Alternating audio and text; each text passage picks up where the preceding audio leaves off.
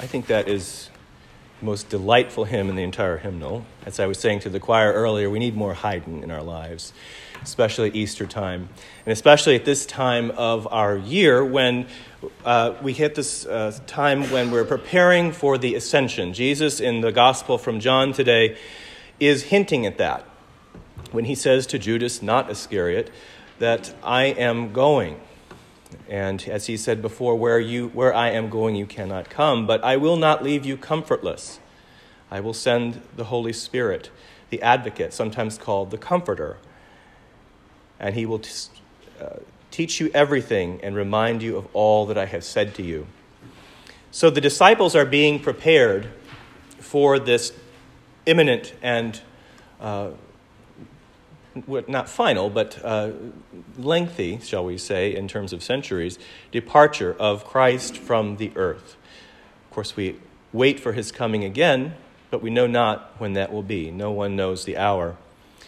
And so the disciples then and the disciples now are encouraged by Jesus with these words, because as he went about his ministry in the world, we saw the disciples develop spiritually and in terms of personal maturity and in the sense of their mission and clarity in that and understanding exactly what it is they were called to do in the first place, which was very different, I'm sure, by the time of the ascension and the coming of Pentecost. I'm sure their understanding of the reason why this was all happening and what they were supposed to do was vastly different from what it was at the beginning.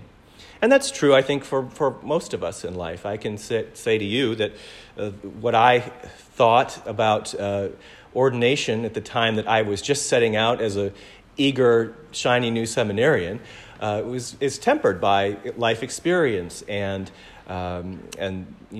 just the things that happen to you. And so you have more of a developed sense of where it is God wants you to be and the mission that he wants you to undertake. And that is because of exactly what Jesus says here, the coming of the Holy Spirit. He will teach you all things, and importantly, don't forget this, he will remind you of what I have said. That's very important, because we all, in our lives of Sunday school and then being adults and going to church and hearing the scriptures read and hearing sermon after sermon, we have an idea, a pretty firm idea, I think, of what it is that Jesus would have us do. We have a pretty firm idea of the things that he said while he was on this earth and the things that he continues to tell us in different ways. But because of the human condition, for us as for these disciples, the words of Jesus and his mission sometimes are obscured by the things of this life. By our own fears, by our own frustrations. Any number of obstacles can come in our way that prevent us sometimes from making the right decisions or reaching out in the way that we should, that would be the way that truly pleases our Lord. So he gives the disciples this little bit of encouragement, telling them, at this point, I am going to the Father.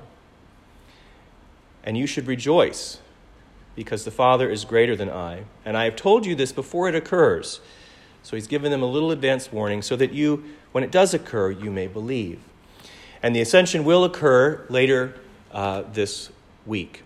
The ascension always falls during a weekday. And so some of the larger churches, for example, in the city, will have an evening Ascension Day Mass, sometimes with great fanfare and gorgeous music. The church where I served as a curate on 74th Street always had a big Ascension Day Mass with strings and orchestra, and I believe usually a Haydn Mass setting, because those wonderful, brilliant composers of days gone by knew the liturgy back and forth, and they knew the themes of the day for which they were writing. And so, for example, at Ascensiontide, the music is you feel like it wants to draw you up with Jesus. And so music is a really critical tool in helping us to develop in our faith. But that's another sermon.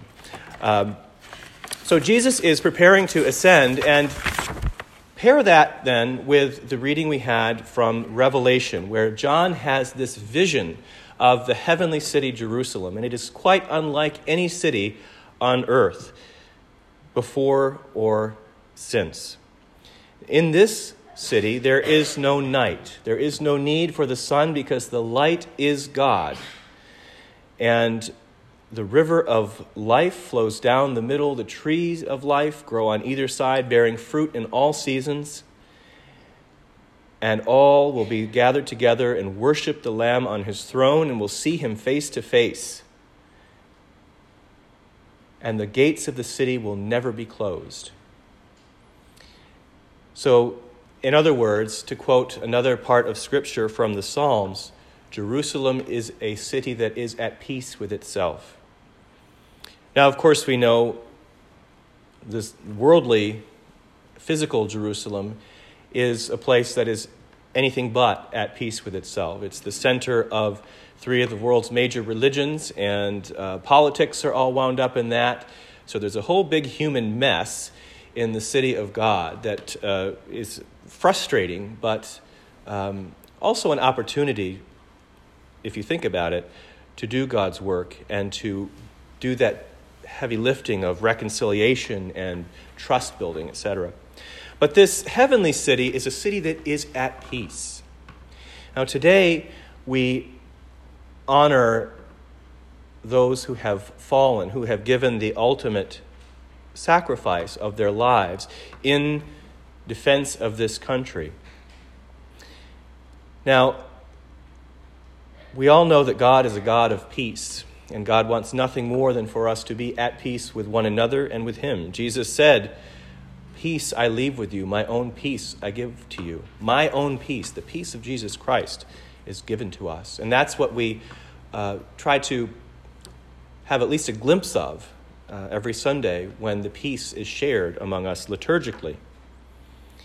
However, we are, as I said, in this world. We are in this situation where human events sometimes sweep us up, and things that are much bigger than we are, tides that are much stronger than we can swim, take us along with them. And so from time to time, men and women, unfortunately, take up arms against one another. And sometimes there's a very clear and quantifiable evil that must be stopped. Unfortunately, other times, sometimes innocent but patriotic men and women get swept up into wars that are really nothing more than political. But whatever the reason, we take that out today. Whatever the reason, we give thanks today for those who serve no matter what. We give thanks for those who did what they could do in this world to try to get us, our cities that we live in, to be a little bit more like that heavenly city, Jerusalem, where we don't have to live in fear, where we don't have to close the gate of the city, where we have light and love and prosperity represented in those trees of life that bear fruit all 12 months of the year. And so it's a tricky thing in terms of reconciling that with the faith of Jesus Christ, which was all about peace and love and spreading understanding and breaking bread with strangers and people who are not like you. We know he faced a great deal of criticism for that, and ultimately he gave his life because of that message. And so really it is in his example that we all follow. But this wonderful day today, so we have that aspect of it, of honoring those who've sacrificed so that we can enjoy the things that we enjoy the freedoms that we enjoy. We also give thanks today for the creation of the world, that very thing that we're so jealous of, that thing that God has put us sort of in the pilot seat of as human beings. We are stewards of his creation. And so between this reading of the heavenly city of Jerusalem in Revelation, the wonderful hymn that we sung, the spacious firmament, talking about the the planets and galaxies that God has created and set to such a joyful tune, it really, for me, puts into focus God's joy in creation. Because in some translations, when we read the creation story, God didn't say, "Let there be light." God sang, "Let there be light." And so he sang creation into existence. And so because of that, creation continues to sing to this very day, if only we are able to listen. And so on this day, we are thankful for all the gifts of this life, for our freedoms, for our prosperity in this nation. We are thankful for God's earth, and we pledge ourselves anew to trying to take care of it as best we can, to be the best stewards that we can, especially in this beautiful place where we can see it all around us and hopefully not take it for granted. And so like the planets, like the stars that we sang about, that spin around in the majesty of God's creation, we always sing, forever singing as they shine, "The hand that made us is divine." Does anyone know what's going on? All right, could we turn off the light?